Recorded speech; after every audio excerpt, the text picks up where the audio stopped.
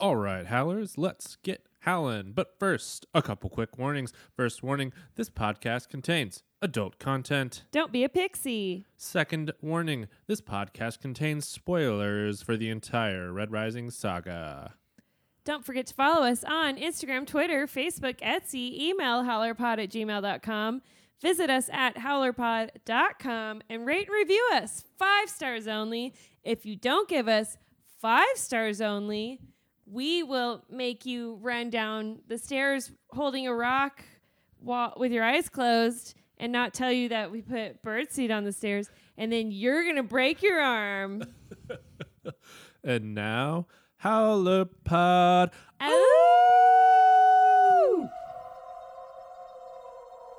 The tragedy of the gifted is the belief they are entitled to greatness.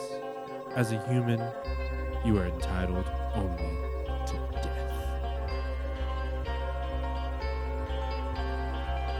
Hello, Howlers. Welcome to HowlerPod, the one and only podcast for all things Red Rising, where every episode we dive deep to break down, celebrate, and discuss all aspects of the fantastic Red Rising saga by Howler number 1, Pierce Brown. Ow, ow. I am your host, Ben Reinert. I am joined today, as always, by the amazing Aaron Ayers. Hello, howlers. It's character study time, Aaron. Who will enter the passage tonight? The passage of our in-depth scrutiny and judgment? Will they rise above the rest and be crowned prime? Or will they fall short and be disgraced henceforth as a pixie? Who are we studying today? Lorne A. Arcos and Octavia A. Loon. Some old gold jewelry. Do you remember? Okay, kids, we used to have to watch commercials, me and Ben, because we're old. Mm-hmm. And this commercial is my favorite. It was the old gold jewelry guy at the pawn shop. Do you have old gold jewelry? We buy old gold jewelry. That's who Lorne and Octavia are. I'm pretty sure those commercials are still kicking around somewhere. Oh, I don't watch commercials anymore. That's true. I don't have cable. I've moved up in the world. All right, let's load up this star show and shoot straight into our character backgrounds. Hopefully we don't shit all suits. Lorne A. Arcos is a gold known as the Stoneside. He is the former Rage Knight and creator of the Willow Way. He's the most notorious warrior in the society, and even though he's over 100 years old, he's still feared as the most dangerous man in the entire solar system. Lorne is a grizzled old man with a gray beard and hair. He is not exceptionally large for a gold, but is broad and kind of muscly, and he just looks tough as all get out. Kind of muscly. Well, he's old still. Definitely muscly. He has thick, scarred hands, and he still wears his Housemar's ring. That's pretty cute, I feel like. He is considered more liberal than most golds of the society, but he's still a he's still a space racist. Still a space racist, and subject to the thinking of the olden times. Remember that time he killed Tactus after he had already surrendered? Yeah. Yeah. Well, I kind of felt like Tactus deserved it personally. He was threatening his grandchildren, which those are the only people he cares about. I'm just saying. But he had given up and said he was going to join Darrow. So, I mean. Well, he also needed to be put down. Okay. Like a dog with rabies. Wow. It's a hot take. Hot take. Tactus deserved it. All right. Lorne did express regret, though, so he's at least possibly capable of changing. He is wise and renowned as a philosopher, and removed himself and his family from Gold Society on Luna when he saw its decay into decadence and needless bloodshed. Lorne served as one of the drafters of Housemar's, and he personally pushed for Darrow to be picked 10th out of 1,000 students. He also gave Darrow his little knife ring thing through Dancer and Fitchner. The ring where he stabbed the proctor in the eye, and it was like, surprise, bitch, I got a knife ring. After Darrow's victory at the Institute, Lorne wants to bring him on as a Lancer, but Darrow agrees to join House Augustus instead. Despite this, Lorne does agree to secretly train Darrow in the Willow Way, which is like super cool. Ben is acting out the Willow Way. That was good. Making Darrow his first student since Aja 30 years prior. After multiple years of training, Darrow decides to leave for the academy and Lorne retires from his post as the Rage Knight and fucks off with his entire household to Europa. While hanging out there, minding his own business, not doing anything except just being a subtle space racist, Darrow shows up and forces him to join the Augustus side during the civil war between House Loon and House Augustus. Lorne falls in the Lion's Reign and kicks major ass, per usual, helping Darrow to victory. He attends Darrow's triumph, which he probably should have not RSVP'd on. Hot take. And when Darrow is betrayed and poisoned by Rogue, Lorne is attacked from behind by Lilith, then gutted and killed by the Jackal, with another assist from Lilith. She sucks. He was survived by 4 of his daughters, including Servilla, and is the grandfather of both Alexander and Lysander. Octavia Aloon is the possessor of the Morning Throne and the Dawn Scepter. She's the sovereign of the society in an iron gold. She has an ageless face marred by only one imperfection running along her right cheekbone, the scar of a peerless. Let's be honest, she's a total fucking tyrant. I was like, you're giving her a lot of, like, a really good intro here. She views herself as above just about everyone in the society. She will do anything, and we mean anything, including destroying entire fucking moons to hold on to her power and instill fear in her subjects and enemies. Not cool, bro. She, like our old friend Roke, believes that the society system is the best world mankind can have. She has a deep affection for her grandchild Lysander, even though she diddled his brain. God damn it. And for the Furies, who she treats like daughters. Octavia originally came to power by allying with Nero Augustus to overthrow her father, eventually beheading him herself and taking his position as the sovereign. Happy Father's Day, everybody! This alliance did not last, obviously, and we later learned that she was ready to let House Bologna totally murder House Augustus at the Gala before Darrow throws a monkey wrench into the whole situation. Like a space monkey wrench, probably like a space version of a monkey wrench. Oh, not a space monkey? No, but like a monkey wrench, but like the space version of it. What's that look like? You know, I think it's like on both sides, maybe. It's got a wrench. Or maybe on both it's sides, not made out of earth metal. Yeah, you know, it's made probably out like, of like probably like morphs into something else, like a hammer too, or something. it's made out of lava. Lava.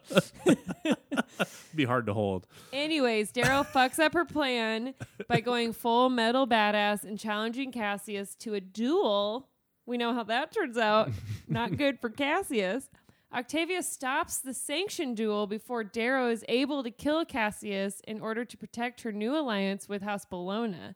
After the Gala situation, she meets with Darrow and they play a very twisted and deadly version of Truth or Dare, but with the oracles. Oh, also, you know the Neverending Story? Mm-hmm. When he has to walk through the Sphinxes? Those are the oracles. Oh. So creepy. You know, whenever somebody says, you know, the Neverending Story, I just say, uh-huh. I've actually never seen that What? movie. It's just people talk about it from time to time. First of all, it's a great movie. Second of all, watching it as an adult, it's a fucked up weird movie. Like you, as an adult, you like have to take acid or something to watch it because it's so fucking weird. Well, now it sounds a lot better. These big, strong hands. Dude, I fucking lived on that movie as a kid. Apparently. I don't know. Not watching it now, I'm like, what kind of shit was I into? This is drug stuff. Back to the other oracles. These are buggy oracles, which will murder you if you lie. Right. So then Darrow learns all kind of juicy info from her, doing the hot goss, and he manages to also not reveal that he is a secret agent of the Rising and, in fact, not even a Gold. Big fail on Octavia's part there. But great job, Darrow, keeping your pulse steady and your lies non-existent. He ever actually had to tell a lie, right? I don't think he made it out so. of there. But Aja was like, your pulse is increasing. Thanks, Aja. Can you go get a cup of water in the other room? I'm working my ass good. Off. Once Darrow kicks off the civil war between House Lune and House Augustus, Octavia amasses her forces on Mars and secretly flies there in a ghost cloak ship to meet with the Bolognas before the attack. She tries to leave in that same ship when the tide turns against her, and it looks like House Augustus is going to win, but Darrow jumps into the back of the ship. She orders Fitchner to film his execution, but Darrow kills Karnas, and then Fitchner reveals himself as Ares, saving Darrow from execution in the process. It's me, boyo. It's always been me. After the Battle of Ilium, Darrow and the Rising sail on Luna, and Octavia hides in the Crescent Vault for the attack. She's a little pixie. Darrow, of course, has a super secret paradigm-changing plan that gets him down into the vault, and with the help of Cassius, Mustang, and Severo, he manages to stab Octavia like a lot and very graphically. But not enough to kill her instantly. It's like a slow, like Ex Machina, the like slow stab. Oh, man. Dude, I had nightmares forever about that. I can't watch that movie again. It's pretty scary. It's disgusting. As she lays there dying, she reveals she is being blackmailed by the Jackal for the Morning Throne and that he has nuclear bombs planted all over the moon. She tells Darrow he must stop him, and then she dies as her young grandson, Lysander, looks on. And so is born the bad version of Lysander. She is our conqueror. So next up, we have amazing Heather coming in hot with her historical connections. So I'll start off with Lorne. Heather says, Lorne's first name is Old English for abandoned or forlorn, manifesting through the loss of his sons and disappointment with Gold society in his melancholy existence. Despite his unparalleled ability to reap violence, his resulting survival was the very thing that weighed him down more and more with the impact of each death. Meanwhile, Arcos could mean many things. It shares phonetic similarities with Argos, the ship sailed by Jason and the Argonauts in their quest for success and glory. Especially in Golden Sun, Lorne's reputation and diverse strengths were integral to Darrow's initial victory over the Sovereign on Mars. Without Lorne, Darrow and the Augustans would have been stranded in the periphery of the solar system, just waiting to be killed by any number of enemies, just as Jason and the Argonauts would have been easy prey to mythical monsters without a vessel for protection and forward progress. Additionally, Lorne A. Arcos was the grandfather and original mentor to Alexander A. Arcos, making him an Aristotle-like figure. Alex shares the same awesomeness in battle that put Alexander the Great at the apex of ancient Greece by conquering all of the known world during the 330s BCE.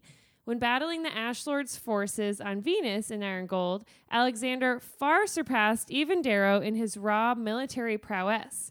Something that is common knowledge in the realm of classical antiquity is that Alexander the Great was the best military strategist of all time, followed distantly by Caesar, who in this case would be Darrow, with Patton trailing much farther behind in third place, just to put their strategic superiority into modern perspective. Alexander the Great was tutored by Aristotle, an incredibly wise and respected Stoic philosopher with a cornucopia of pithy remarks that have endured the test of time and persist today, much like the impression left by Lorne in the Red Rising universe. Even though many people still look up to Aristotle, the vast majority of his scientific conclusions were purely incorrect, his philosophical beliefs flawed.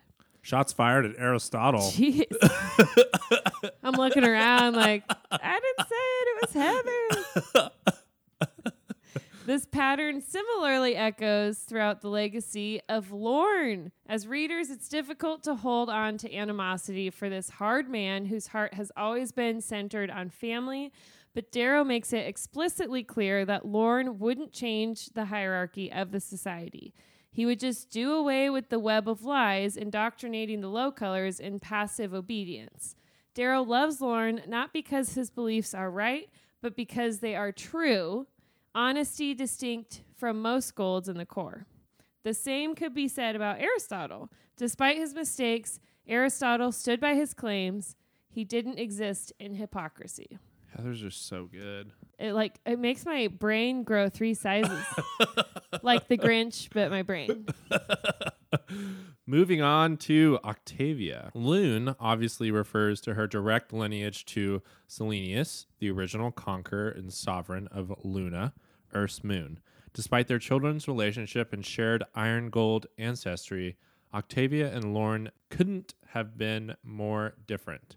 Lorne suffered the moral consequences of the choices he made to acquire and maintain authority, while Octavia compromised the principle for which she committed patricide so she could continue to feed off power. Patricide. The first allusion to her potential abuse of office appeared in her first name. Octavia Minor was the sister of the first emperor of Rome, Caesar Augustus, originally Octavian. The historical Octavia was pawned by men for power and glory, a fate shared by so many women under the Roman patriarchy. Fuck the patriarchy. Yeah, fuck the patriarchy. Go Octavia, kill your dad. Although she was treated as a second-class citizen practically her entire life, in death Octavia Minor became the first woman deified on account of her piety and sacrifice. When her father overstepped his allotted authority, Octavia Lune similarly donned a facade of serving the people, waiting to carry out her plan of decapitation until the tide of golds patriotically turned to support her. Underneath that mask of civil service, Octavia always intended to rule with an iron fist founded in fear. This tactic parallels Octavian Augustus himself more than his sister, which could have been Pierce's intention all along. After all, the society didn't restrict gold leadership positions to men alone. Like Octavia Lune, Augustus did not forgive his enemies. In fact, he banished his only daughter from Rome for promiscuity. Ooh, she's a slut. He, as a traditionalist, staunchly opposed, much like Octavia staged the murder of her only daughter because of her desire for societal reform. While Emperor Augustus reigned at the beginning of the Pax Romanus and Octavia at the end of the Pax Solaris, they both worried greatly about finding or molding their successors, and neither really accomplished this goal despite superficial placidity. One final parallel between Octavia Lune and Emperor Augustus is that they both ruled for much longer than nature and democracy would normally allow, 41 years. Oh, they both ruled 41 years. She has an addendum to that, though. She says, in Golden Sun, Darrow remarks that Octavia has held the position of sovereign for 40 years, but in Morningstar, Darrow stresses that 60 years had passed between the first and second moon rebellions, the former having occurred just after Octavia first seized the throne. Either way, Octavia obviously clung to power longer than she should have, but it's still worth mentioning that she may or may not have ruled for the same duration as Emperor Augustus, depending on which time frame one chooses to believe. Overall, though, the parallels between Octavia and Caesar Augustus remain strong, as both were ever willing to ignore the will of the people for personal gain. And then she says, while they may have supported the same corrupt system, Lorne differentiated himself from Octavia through virtue and honesty she feigned but failed to share. I don't think Lorne can be exonerated for space racism, but it's clear he believed in something beyond himself, love. The same cannot be said about Octavia. Nice, Heather. Let's all give a round of applause to Heather here. That was really good. I love that she's starting to give her opinions on Primer Pixie too. Yeah. Heather sneaking in some Primer Pixie thoughts. All right, let's move on to our character legacy segment. So, Ben, how did these characters change throughout the series? I mean, did they change at all? Yeah, let's talk about Lorne. He starts out, he's pretty hardcore. Like, I love Lorne. he's got this whole story that he tells Darrow about how he helped Nero wipe House Silas basically off the record, off the map on Mars, and that allowed the Augustus clan to take over. But ultimately, he kind of sees the results of all this violence. All 4 of his sons die. He's pretty fucking sad. Now he's just like an old man With dead sons. and everyone's still fighting. yeah, nothing's getting better. Right. Society is actually getting worse at this point. And he's also like unknowingly training the person who's going to break the whole society. Yep. He sees like basically this rise in pixies and Pixieism. yeah, and decadence and just all the lying that Octavia does and just how she exerts her power over people and uses fear to rule, and he's not about that life, What do you expect when the way you come to power is by beheading your dad? Right. You think she's going to be all rainbows and butterflies after that? Sure. Lorne's just simpler than that. I think he values like simple things like family and a good razor through a neck and that kind of thing. Simple things like the warm splash of blood on your face after a good kill. Simple things.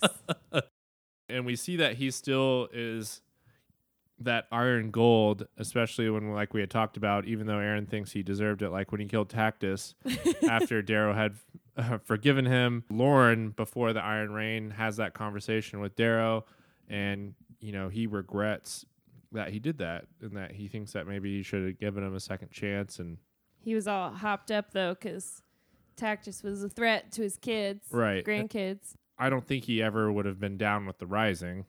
But when men enter into their old age, they actually like lose testosterone and become more like peaceful, sensitive and empathetic. It's true. Look it up. So maybe he's just like leveling out a little bit. Like he's not as hopped up on his gold jujubes. Right. And I'm just wondering maybe if he was born, a generation later, whether he would still feel the way that he does, or maybe he would be a Rising participant at that point. I think it's just like one of those things where he was part of this gold society for so long. The old gold jewelry. Right. That it's hard to change at that point. So we can say he did change maybe a little. We don't know if he felt regret before, but he even like says, in hindsight, I shouldn't have wiped out a whole family. I probably shouldn't have killed Tactus. Right. He clearly has regret over some of his killings, like worst deeds, and he's seeing his grandchildren grow, so he's kind of softening, to this new family that he has. Right. And everybody reveres him as this warrior, but he's like, what have I got out of that? I don't have anything other than 4 dead sons and, just a lifetime of scars and bad memories, He's got grandchildren and daughters and Griffin. I think that's why it's so important to him to go to Europa and just live out his life. What's his Griffin's name? Icarus. Mm-hmm. Man, he just wants to hang out with his Griffin. And, fly too Darrow, close to leave the him sun. alone. He did have like a giant impact on Darrow, obviously. Like we still see Darrow thinking about Lorne in Iron Gold and Dark Age. The only reason Darrow's alive at all is because of Lorne's training and Lorne's help. Yep. He remembers his advice. He commonly looks back to his teachings. This is another one of those father figures for Darrow. He has multiple father figures in the story, but Lauren especially, they obviously spent a lot of time together. He's a major touchstone for Darrow, but also for Lysander and Alexander as well. Alexander's trying to uphold the legacy of the Arcos name, and so that obviously means a ton to him. Lysander, same thing, as like he's got that Arcos blood in him as well, and that does mean something. Does he? I was just kidding. Oh, do you? Are you Stoneside? So obviously, like, his legacy is as this giant figure, but he's kind of like a regretful old man at this point. He's got a different disposition as an actual human being than like the stories would give you. It's very like George R.R. Martin type situation where the character is thought of as one way, but when you actually get to know them, they're a completely different person. Definitely. Okay, let's go on to Octavia's legacy. So obviously everyone hates Octavia, but Octavia is very successful, especially before we start reading. Right. She has come to power through grit and ruthlessness and a lack of feeling for others. Strength, guile. It's impressive what she has done, especially for how long she ruled for. Right. She, we first kind of quote unquote meet her when we see the video in the mine when she's given her whole pioneer for mankind speech to the Little Reds. That's where you see the beginnings of maybe what this world could be. And then obviously you soon find out that's the big lie, and she's at the center of that. Right. And then from there, she's a fantastic villain, first of all. I really enjoy her as a villain. As the story goes along, she obviously grows more and more paranoid, and she's clutching harder and harder to her power, trying to do everything that she can to keep it. And she's surrounded herself with the most powerful women fighters, the Furies, and the most powerful fighter in the universe now, Aja. Do you think Aja could beat Lauren now, since age difference and everything? It seems like Aja could probably beat Lauren. I feel like she just could have beat anybody one-on-one. He literally says, don't fight a river and don't fight Aja. Yeah. So I don't think that he would want that fight either, probably. I'm sure he knows how good she is. Yeah. So obviously she's paranoid because she's surrounding herself with these people, and then she really only leads by fear. And you see it in Lysander's memory. She also only teaches with fear and hardness. Yeah. She doesn't gently give any lessons here. Yeah, it's very Spartan and just very, very iron gold. And she ultimately, because of this fear and just her clutching to this power, she became the thing that she didn't like in her father. She becomes this awful tyrant that needs to be overthrown. She had her own daughter killed. Pretty fucked up. She also diddled her grandson's brain. She diddled his brain so that he forgot his mom. That is on a level of evilness that is just terrible. Well, she's clearly a psychopath. Right. She's fully just intellectual. She has no remorse, and if she does, she sure doesn't show it. Right. She's diabolical. And it's interesting because she is this shining symbol of both being an iron gold, but also just everything that is completely wrong with gold. Being, an iron gold. At the same time, she holds both of those things up. Everything that you admire about an iron gold, she's also just the opposite spectrum of that. Everything that's terrible about it too. And that's what I think just makes her such a great villain. And her impact on this story is enormous. Not only is she the person that's overthrown by Darrow, allows Mustang to ascend. she's the biggest villain before we meet all the other villains in Dark Age.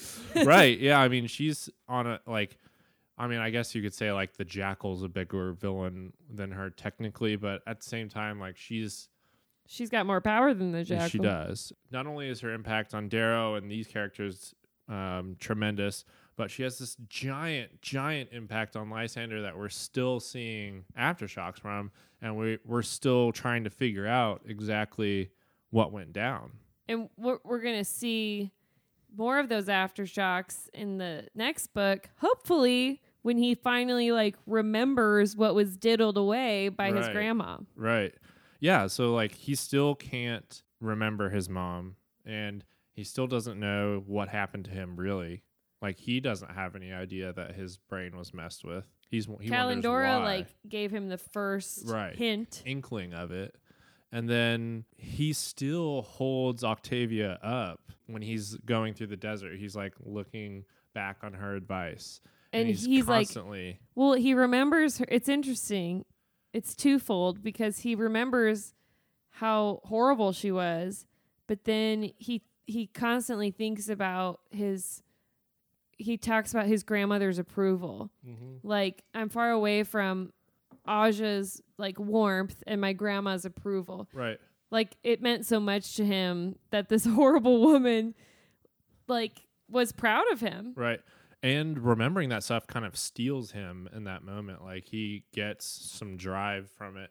And Are you awake? Yeah, that's what helps him get through that and ultimately make his way through the desert. So it's like, even though she was so terrible to him and he knows that she was terrible, she's still like this touchstone for him where he like draws power from that and still looks back on her advice and how she would handle stuff and what she taught him. So we'll continue to see that unravel in book 6, I think, and that'll be one of the most interesting parts would be Lysander hopefully recovering those memories and we find out what exactly happened there. And then on a less individual level, she also left a huge impact on Mercury when she like just destroyed the records of the storm gods that she just kept around. And it's like, oh yeah, like how many secrets do the loons have? Like what are they hiding on Jupiter? Yeah. You like what you don't know where they have their claws because it's so buried, figuratively and literally buried in the planet. Right. Yeah, the Mercurians were not too happy about that whole storm god situation, I don't think. Right. So, yeah, Octavia legit leaves a lasting impact. It's crazy that she can still be such a big character in 2 books after she's died. She's like still this giant presence in the story. It's called Ripples. Yep. Okay, let's move on to our next segment, which is predictions. And we've added a little fun section to this as well. Fan casting. So thanks, Deanie B. He was like, yo, where's the fan casting? And we're like, oh, yeah, here it is. So predictions for the future. Ben, where will they be book 6? I think we're still going to get an appearance from Octavia in Lysander's memory. Yeah, hopefully probably. Some more scenes of her torturing him, because that would be hilarious. He's just a boy. And we'll finally, hopefully, figure out what exactly she did to him. As far as she obviously erased his memory, but find out what she erased. Yeah, find out what she erased. Yeah, but they're both dead. Was what I was getting at. And then there'll probably be, I bet there'll be like one more Lorne quote to open like a part. You know, like the parts always have like a quote. Yeah, there'll be a good spicy Lorne quote in there. Hope so. Yeah. Okay. Let's do some fan casting now. Okay. Who are you going to cast for Octavia? So I chose Tilda Swinton. Fantastic. Because she's golden. She's beautiful, flawless, ageless face, but she can be so scary. Yeah. And like almost ghostly. Yeah.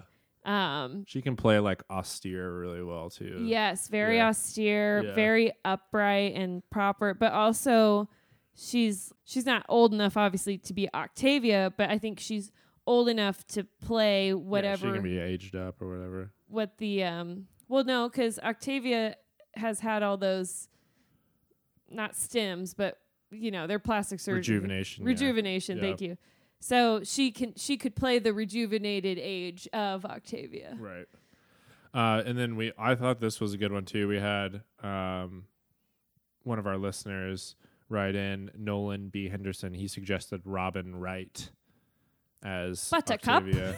Yeah. I feel like she really has the jawline for it.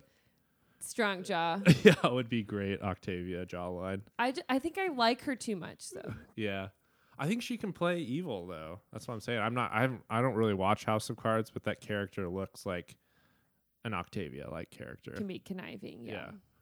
For sure. And then thirdly, Cate Blanchett. That would be a good one, too, I feel like. Because I think of her in The Lord of the Rings when she, like, reaches for Frodo and you're like, ah! At the well. Yeah. That's what I think of. That's a good one, too. I like her a lot. Okay, who are we casting for Lauren? We talked through a few, but I think we're going with Liam Neeson. I like this one the best. Because you know what? When your grandchildren are taken, yeah, you send Lorne after him to kill Tactus, and he gets him back. And if you've seen the new Clash of the Titans movie, you know that he can sport like a long gray beard and gray hair. He played Zeus in that movie. That's kind of like a Lorne type position. So yeah, he's definitely old enough to be Lorne, right? But still like fit, right? And still he's got lean. Like when you see him on screen, you associate him with like being a badass. You know? Yeah. He has like that like resting, sinewy strength where like he seems relaxed, but he could become Liam Neeson at any time. I think those are good ones. I think we should be the casting directors for the show. Just give us an unlimited budget and we'll hire all of Hollywood. The most famous people. Because clearly we only know the most famous people. All right. Those were our fan castings. Feel free to send in your own fan castings. I know there's tons of threads on the Facebook group and Reddit and stuff, so we can check those out too. All right, let's move on to the Prime 5. Our top 5 best character moments for Lorne and Octavia. Numero 5. So obviously that means 5. And this and this is a super badass, super cinematic, awesome scene that I can't wait to watch. This is the Oracle scene where they strap on the scorpion things, oracles. Scorpion worm type Blech. situations. They're all like gooey in my mind. Yeah. And they can't lie. This is really where Darrow and Octavia first come head to head. Yeah, this is the square off. This is square off. And this is also where you see a low red matched with the highest gold. And he comes out on top and, Right. I mean, he is close to death, and Fitchner's there like, what the fuck are you doing, dude? Yeah. This is where Darrow basically proves space racism to be fucking stupid because he's like, listen, bitch, if you knew who I was, you would lose your mind. Yeah. Like if she just asked the right question, like, are you Sons of Ares? Or are you a gold? Yeah. I mean, she asked him enough to make us all very nervous. For sure. So tense. And then you've got like Aja there watching just him. Ready to kill everybody. Yeah. And then Fitchner's there like, what the fuck do I do if they kill him? Right. You've got to think about in that moment, if that goes sideways, Fitchner might have to reveal himself right then. Does he throw their grenade and jump out the Yeah. window? Can he? Is there a window nearby?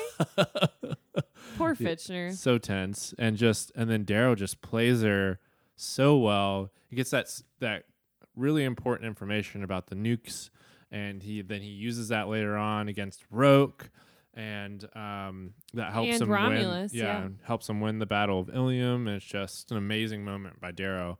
But yeah, like you said, this is our first introduction to really Octavia. We meet her at the Gala Gala, obviously, but we don't yeah, we don't get like a fight real with her interaction. face to face. Yeah. It's so scary. That's what makes it so good. Okay, let's move on to number 4 on the Prime 5. This is when Darrow goes to take care of Pliny, right? He got to take care of business. Yeah, and so we're about to kill Pliny. He like cuts the hole in the ceiling. He drops down, And then fucking Lorne drops down right next to him, and he just goes, "If anybody comes within 2 meters of Darrow, I kill everyone in this room." And everyone's like, oh shit, Lorne's here. Doesn't someone try to move and someone kills him? No, somebody moves slightly, and he goes 2.3 meters. He like looks at him. But I thought someone like cuts their friend down. I think somebody does try to like attack him. Yeah. So because they're like, we don't want to die, and they cut their friend down. Like, sorry, dude. It's just so great, and it just one shows you just like the power of Lorne Arcos. You know, like it legitimately shows the power of his reputation that he's earned over his 100 years of life or whatever. He's a scary motherfucker. Why fight people when you can just scare the shit out of them? And it just gives so much legitimacy to Darrow and the Augustans in this moment. You know, like you said, there was Golds that are trying to now win their favor in that room instead of fight against them. So it's just it's a big moment for the Civil War that's going on as Darrow's trying to amp this whole thing up. Lorne's so cool. And it's just very, very badass from Lorne, obviously. I wish someone did come near him and then we watched him kill everybody. Then he'd probably feel bad later, though. So number 3, this is when Darrow forces Lorne to join him, which is a big moment, which is why it's Prime 5. But it's also a moment that I kind of feel bad. Well, it's like this moment where Darrow shows up on Europa. You know, Aja's already there secretly. And she's forcing. This is when the Howlers get to walk up out of the ocean. Like totally movie steam coming off them. Right. Dude, I'm ready to write this show. Let me go. Come down and do a couple hero landings. Yeah. The Iron Man. And Lorne actually wants to help Darrow escape Aja in that moment. He's like trying to get him to fly off on Icarus, and that's when Darrow's like all sad because he's like, I know that you are trying to save me, but actually, I'm gonna have to pull you into this entire situation. Right. Lorne is truly trying to stay out of this, and Darrow's like, nah, dude, like, you're either for me or against me, and don't want to kill you, dude. Sorry about your bird. Yep. This is really sad because Lorne says to him, in another life, you would have been one of my sons, Darrow. I would have found you earlier before whatever happened that filled you with this rage. I would not have raised you to be a great man. There's no peace for great men. I would have had you be a decent one. I would have given you the quiet strength to grow old with the woman you love. Wow. You can just like, that's all the regret and so sadness heavy of Lauren's life, just like all wrapped up into like a single quote. So sad. He doesn't have the woman he loves. He doesn't have his sons. He has no peace. He has no peace. He's a great man, but he has no peace. Right. It's just so sad. Fucking sad, man. And this is where Darrow's thinking like, if you knew where my rage came from, you would kill me, Lorne. Yeah. I would not be one of your sons. Not Stone side. He's, sad boy sides. Sad boy side. Oh, I bet we need to have a Lorne Ephraim hangout sesh at a bar where they just talk about how sad they are. Drink whiskey. Yeah. That'd be great. Let's add that into the script that I'm writing. Okay. All right. That takes us on to our number 2 moment, which is Octavia dying. I mean, this is fun for one everyone. of her best moments for Ben is when she dies. We're having a little bit of fun with the top 5 here. Yeah. I mean, it is a great and triumphant moment. For our characters. For our characters. Yes. Not for Octavia, but even in that scene, she's great. Her still just trying to get like Aja to kill them, and then finally telling Darrow what's up about. She's also trying to get Cassius to kill him. Right. She's like, "What the fuck, Cassius?" Right. And it is kind of sad the connection that she has, with Aja and seeing her die, and then also like Lysander being right there. It's just. It's not a good time for the family. No, not great. Not a good day. But a fun time for us, and that's why it's top 2. Okay. So then here's one where Octavia's not on her back. Number 1, Prime 5.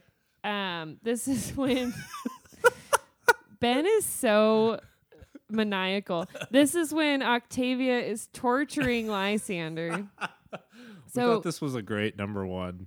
But it's a great... this is in Dark Age. This is when Lysander is kind of in and out of delusions while he's wandering in the desert. And he's alone. And he flashes back to the scene where his grandmother makes him run down the stairs and carry a stone and have his eyes closed because she's basically testing his mind's eye. And he falls down and his bone in his arm like comes out of his skin. And Aja's there to like comfort him, and then compound fracture is sticking out. And Octavia is like, Aja, no. And Aja's like, his bones. And she's like, no, like, don't coddle him. Don't ruin him like you ruined your own son, Ajax. And this is really where you see how hard and cold Octavia is. right. And she's his grandma. Right. It's My grandma made me cookies. I don't think Octavia was doing cookies. I don't think she made cookies, you know? It's pretty sad for Lysander. But it is like a full distillation of her character. Right. Know? You see this is where she gets a lot of lines, and you really see how she's training. She's not raising Lysander, she's training him. Right. And you can kind of see into her own mind how she kind of thinks of herself not as human, but as like a mind. How do I want to say that? She's like ascended, you know? Yeah, she only sees herself as collecting data and making sure her mind's eye, you know, counts all the fucking crows in the tree or whatever. Mm-hmm. She's basically a robot. Right. Yeah, and she's like ascended to like a different level of consciousness than like just a regular human being. And she's putting that kind of mindset into Lysander at the same time. And it just kind of goes into how she thinks, you know, she's above everyone else, and her power over the entire solar system. Just think about how drunk you would be with power if you were like in charge of. And you had already killed billions and billions and billions of people, you know. And you already killed your dad and your daughter, so you've already crossed all of the lines. Yeah, exactly. There's just no coming back. And she doesn't give a shit that she crossed all the lines either. No. That's the thing. It's just like there's not a lot of regret in that scenario. And this is where the quote came from today. But she says, to Lysander, after he broke his arm, she says, "You are known. Another will always seek to bridle you with fists, with kisses, with tricks. The tragedy of the gifted is the belief that they are entitled to greatness, Lysander. As a human, you are entitled only to death. Now, are you awake or asleep?" He says awake. "Prove it again." While his arm's broken. I'm sure Aja's freaking out. It's like his fucking arm's sticking out, Octavia. You see kind of her past in that line as well. She's had plenty of people try to betray her. So she's super paranoid, like you said. Mm-hmm. She's like, because of who you are, like everyone will try to trick you. So you have to be more conscious, more aware than everybody else. Right. There's no rest when you have power. Right. Yeah. It's just a total look into her mindset. Super fun childhood. Yeah. No wonder Lysander's so cool. Yeah. It's just one of the guys. Yep. All right, let's move on to Primer Pixie. Did Octavia or Lorne survive the Howlerpod passage of in-depth scrutiny and judgment? Let's find out. All right, here's the case for Lorne Arcos. I mean, he is the badass of all badasses. The baddest man in the solar system. A warrior, philosopher, and creator of the Willow Way.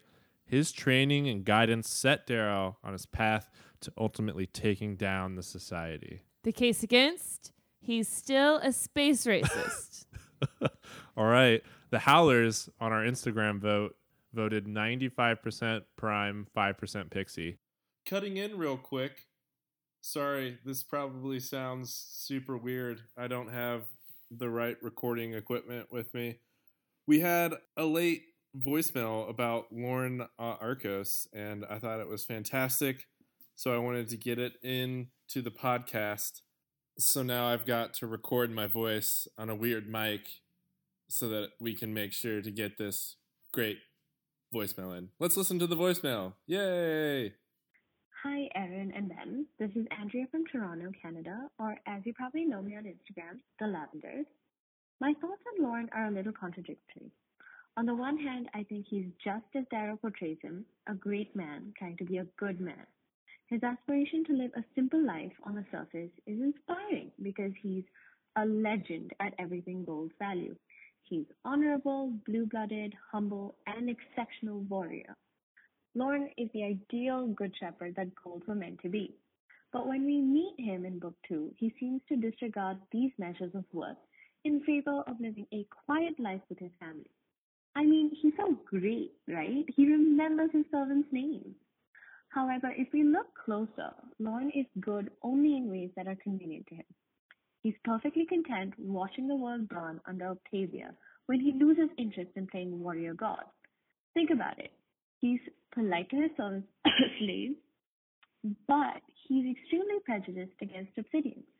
He's a snob judging Victra by her family's reputation without even knowing her. If Roke hadn't stood up for her, Victra wouldn't have been around long enough for Lauren to have grown to like her as he did. He's a little sexist too. The way he treats Mustang is remarkably different from the way he treats Darrow, and it's the same thing with Roke and Victra. This is kind of weird when you take into account the significant contributions of women in the conquering and thereon. He contributes to Octavia's oppressive regime, first as Rage Knight and after his retirement as a silent bystander to her crimes. He has all the social and political capital that he does nothing with. When you compare this to everything that Fitchner accomplishes with his limited resources, it's a stark contrast. Worst of all, he leaves Lysander in the clearly abusive clutches of Octavia. I mean, look at how Lysander turned out. On the surface, Lauren appears to be a great man, but really he's just great at violence. He's as problematic as the rest of the hierarchy because if Lauren is the epitome of what goals ought to be, he still falls woefully short of a moral and ethical person. In fact, he's a worse kind of pixie. He appears to be iron gold, but actually, really, he's just gold foil. I mean, that's my 2 cents anyway. Can't wait to hear what you guys think. See, I told you it was really good. Yep, sorry, weird voice Ben back again. Now we'll take you back to our regularly recorded program. Yay, again. Okay. Okay, Octavia, the case 4.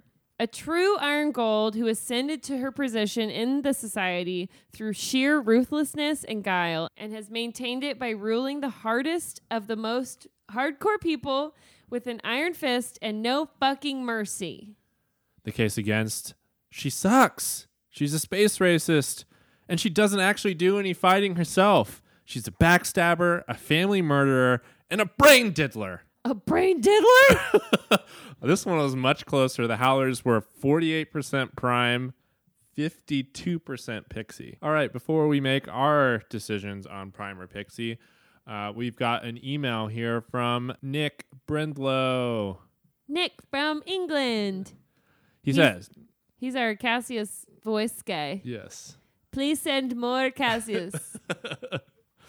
He says, I've been thinking recently about the relationship between these two characters in history, both the cultural and history of the Golds and their personal histories. Society bills itself as the ultimate example of social organization and order. Originally, they might have had a point. Remember that the society had its roots in the early colonization of Luna and Mars.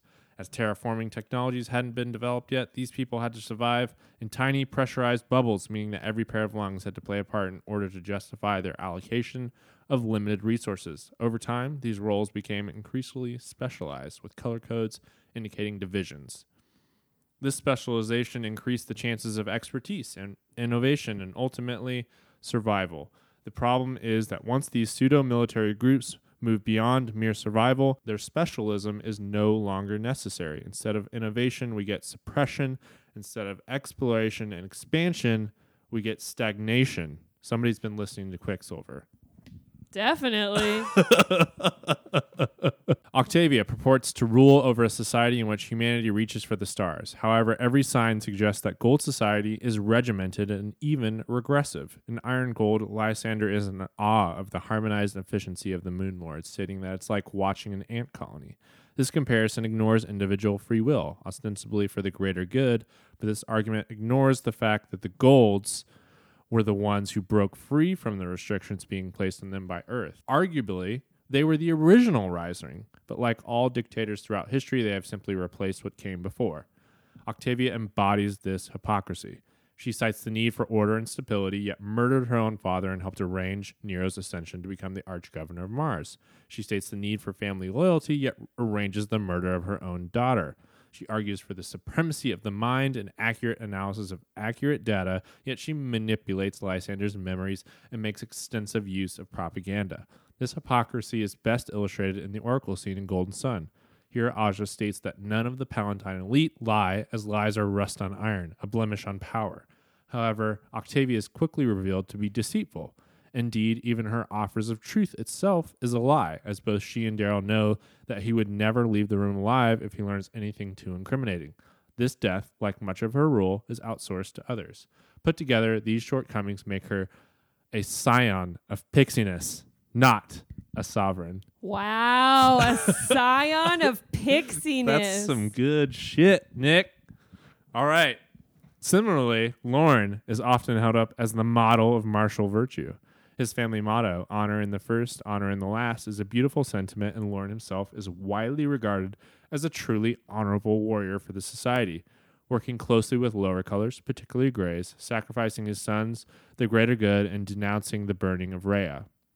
He even says he wishes that he could have raised Darrow to be a decent man rather than a great one. However, Lorne's humility ignores the fact that he stayed in his post as Rage Knight for decades after the Moon Lord's rebellion, acting as a tool of oppression. At the end of his life, he explains the society has been dead and rotting for hundreds of years, and those who fight over it are but vultures and maggots. This is a powerful insight and one that should engender empathy. However, he does nothing to effect reform. Instead, he takes his household to Europa. In his mind, he is still acting as a protector, but such paternalism doesn't lessen his responsibilities to the world as a whole. Indeed, towards the end of Golden Sun, Lorne argues that the colors exist for a reason, and while pinks, browns, and reds are people who should be treated kindly, obsidians are little more than weapons. Based on this, Lorne is ultimately prime, but ultimately doomed. This is foreshadowed by his ironic nickname, Stoneside. Stone is strong.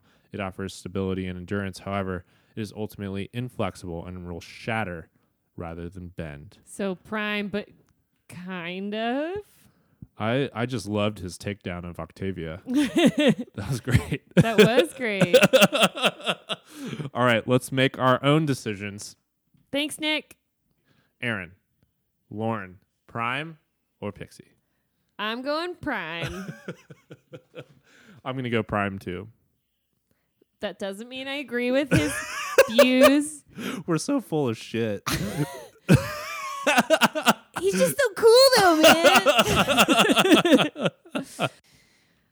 Aaron, Octavia, prime or pixie? So I'm voting for the Octavia that we know in the books and not like young Octavia. Right. So I'm going to go with Pixie because she's letting everyone around her do the fighting for her. Also, she sucks. Ben, what are you going with? At the end of the day, I do not like Octavia, but god damn it, I respect her. She's prime. Wow. Ben, you're seeming a little space racist today. All right, Aaron, you know what it's time for? What are we into this week? Aaron, what are you into? I'm into a fucking amazing. And a fucking amazing A fucking amazing. podcast. It's called An Oral History of The Office. It is on, Spotify and Apple Podcasts and all that jazz. Places to find podcasts. There's only like 4 or 5 episodes out. They come out every Tuesday, so I'm like listening to it live. And it's hosted by Kevin.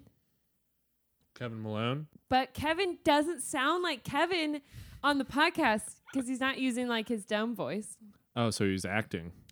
So in the show, he's acting. Wow. But he actually has a really good like podcast voice. Oh, nice. Which it doesn't sound anything like Kevin. And it's basically starting from step 1. So if you love The Office, if you've seen it more than once, then you'll love this podcast. Yeah. And I've rewatched The Office at least, I don't know, like 4 or 5 times. And now I'm rewatching it again, like while I'm listening to it, because they point out certain episodes, and it makes it like even better because you're like, oh yeah, they talked about it's all behind the scenes. Right. And you hear from a lot of the actors. Pam and Jim talk a lot, and Jenna Fisher and John Krasinski. John Krasinski. Thank you. I know them as Jim and Pam. And Steve Carell talks, and they also speak to Ricky Gervais. They talk about the original Office, the British one, and how that started the American version. So it's super amazing. I can't praise it enough. So once you finish this episode of Howler Pod, go listen to An Oral History of The Office. Nice. Ben, what are you into? Okay, I would just like to preface this is not a paid advertisement for Dwayne The Rock Johnson. But we love Dwayne The Rock Johnson. And we especially love his tequila. Which we are drinking right now. During this episode. It's called Terramana Tequila. I would highly suggest getting it. It's extremely refreshing. Pair it with like a nice soda water or a squirt and some lime. Squirt is a soda. Put some lime in there. So good. Put a shot of tequila, and you're just going to have the most refreshing little summer drink that you can find anywhere. Terramana Tequila. It's fantastic. Ben and I are on like our 3rd bottle now since it came out. It's only sold at certain liquor stores, so I literally drive 20 minutes to go buy this, even though I live next to a liquor store. Yeah, and if you like tequila cocktails, it's good for that. If you like to shoot your tequila, it's also good for that. It's nice and smooth. If you like watching The Rock talk, it's also good for that because he does like recipe videos on his Instagram. Yes. And they're fun to watch, and he wears really tight shirts. All right, so that's Terramana Tequila and An Oral History of The Office podcast. All right, Aaron, what's coming up next week on Howler Pod? We got a big one. Victra Julia. Wow. And we're working on possibly having a special guest for this episode. More information to come. Is it Julia Barca or just Victra Barca now? I think it's Victra Barca now. Yeah. Cool. So, yeah, Victra, big one, big time.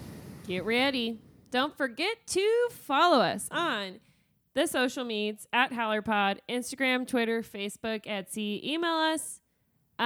Tell us who your fan casting is for Victra and why. And then also tell us if Victra's prime or pixie. If you say pixie, yeah, we're going to have a big problem. We're going to come find you. Also, check out the Instagram. We'll be posting Victra photos and such. Artwork from ye old howlers out there. And email all of this to howlerpod@gmail.com, or you can leave a voicemail, 1-800-516-1540. Tell us, how great Victra is. We need some Victra love on the voicemail. Talk about Ulysses. Oh, God. And how you feel about him. You know that girl that posted on the Facebook? She's like, my God. Victra's baby was just born. I and felt she's all happy. so bad for her. And everyone's like, oh no. That was just... Everyone was like, oh, you should keep reading. like 5 more paragraphs. He's it's barely like born. the next chapter or something like that, isn't I mean, it? she posted right away. She did not keep reading. Yeah. That was so great. It's that was sad. So you can find links to all that at howlerpod.com. Tell a friend about the podcast. Tell a friend about the books. Tell a friend about Terramana Tequila. This is not a paid advertisement for Terramana Tequila. Although it could be. Yeah, Rock, where you at? Hey, Dwayne, hit me up. And rate and review us. 5 stars only. If you don't give us 5 stars only, then you will be within 2 meters of Darrow and will kill everyone in the room. All right. Thank you to Heather, our wise and wonderful researcher, for all her hard work researching the characters and their historical connections. And thank you, Howlers. Omnis vir lupus. Ow. Ow.